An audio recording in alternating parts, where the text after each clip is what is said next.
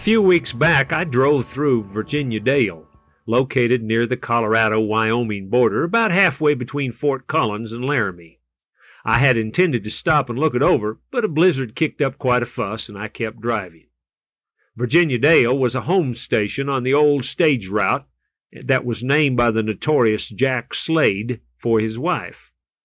When they laid out the stagecoach routes across the Old West, they tried to follow a fairly orderly pattern.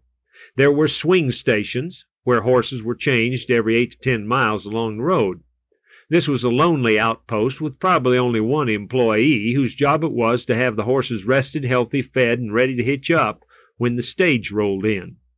But every 50 miles along the trail was what was called a home station. Often this is where the western towns got their start.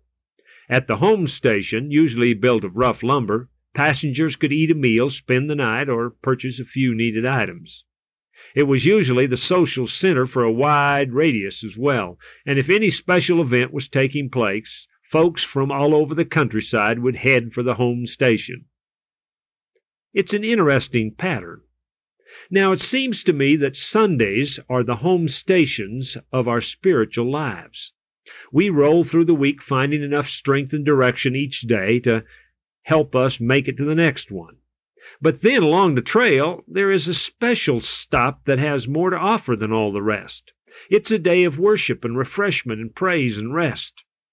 Paul says in Acts 20, verse 7, that the home station for Christians was the first day of the week, and John calls it in Revelation 1:10 the Lord's Day. It's a pretty good plan that God devised.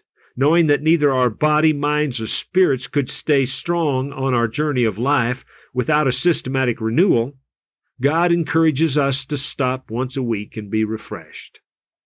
Of course, we don't have to follow his advice, and I suppose in the Old West some wagons could have passed by the home stations, but that would have meant death to the horses and hardship to the passengers.